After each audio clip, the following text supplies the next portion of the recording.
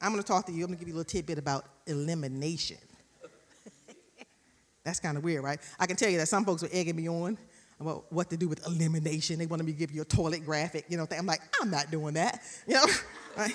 When it's your turn, you put up a toilet graphic, things like that, but you get the point, right? They were kind of egging me on what to do for this. And so I'm going to pull on my history. Some of you know that before working for the church, I worked at Christiana Hospital for about 16 years. And in the past, my background is in a hospital setting, usually administration. And I managed all the forms at Christiana.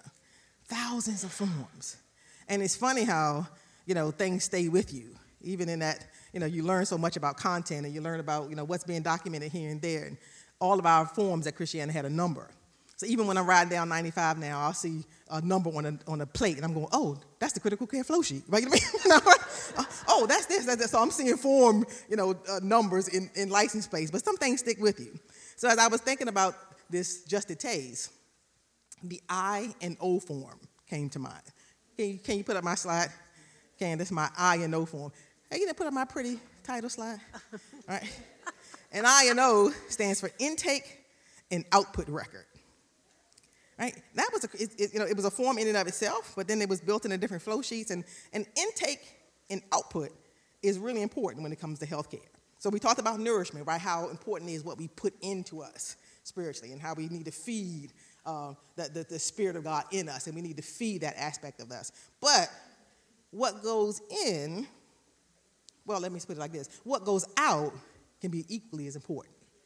Okay, so we're talking about elimination here. And elimination can be talked about in a couple different ways. So when we talk about, in the medical sense, output can be things like urine and feces and other things. And what comes out of you? Well, it tells your healthcare provider something about your state.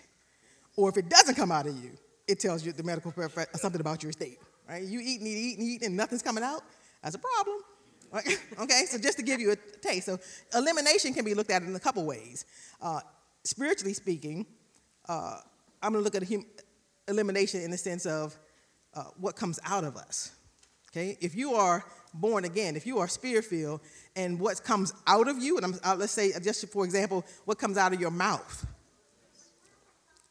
is filth and things. That says something about what's inside of you. You see the connection there. But elimination also has to do with what we refrain from, what we eliminate from our lives. And so we all know that God believes in, he takes us as we are, right? We have that saying, come as you are, but God doesn't expect us to stay as we are. Amen. Right? If you go to the doctor, you have a problem, you go to the healthcare, you don't want to come out of that hospital feeling the same way you went in. What was the point? Right? So this is a hospital right now. All of us are sick. We really are. We all suffer from the sickness of sin. Like it or not, I know that may sound rude, but we all suffer from that common sickness. And God wants to make us well, and that's a process. And so he's expecting change, and we have to partner with him in that change. And so, for example, some of the things that we need to eliminate, Colossians does a great job of that.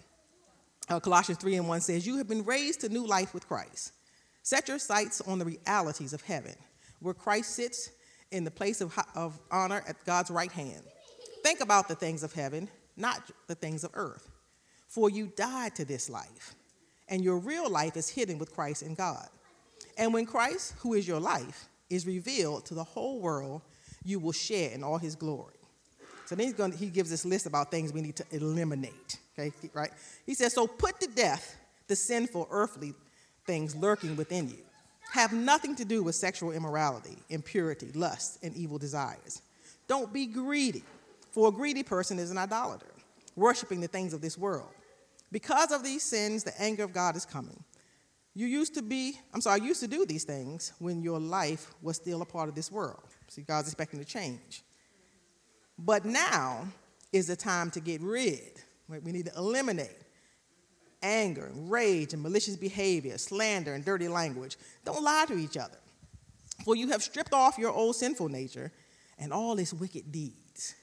Now that just gives you an idea of some of the things, right? You talk about juicy, if we talked about this list in small groups, that'd be some juicy conversation, right? We could get heavy. Some of us, hey, I don't know about you, but I didn't just appear here. We all have a past.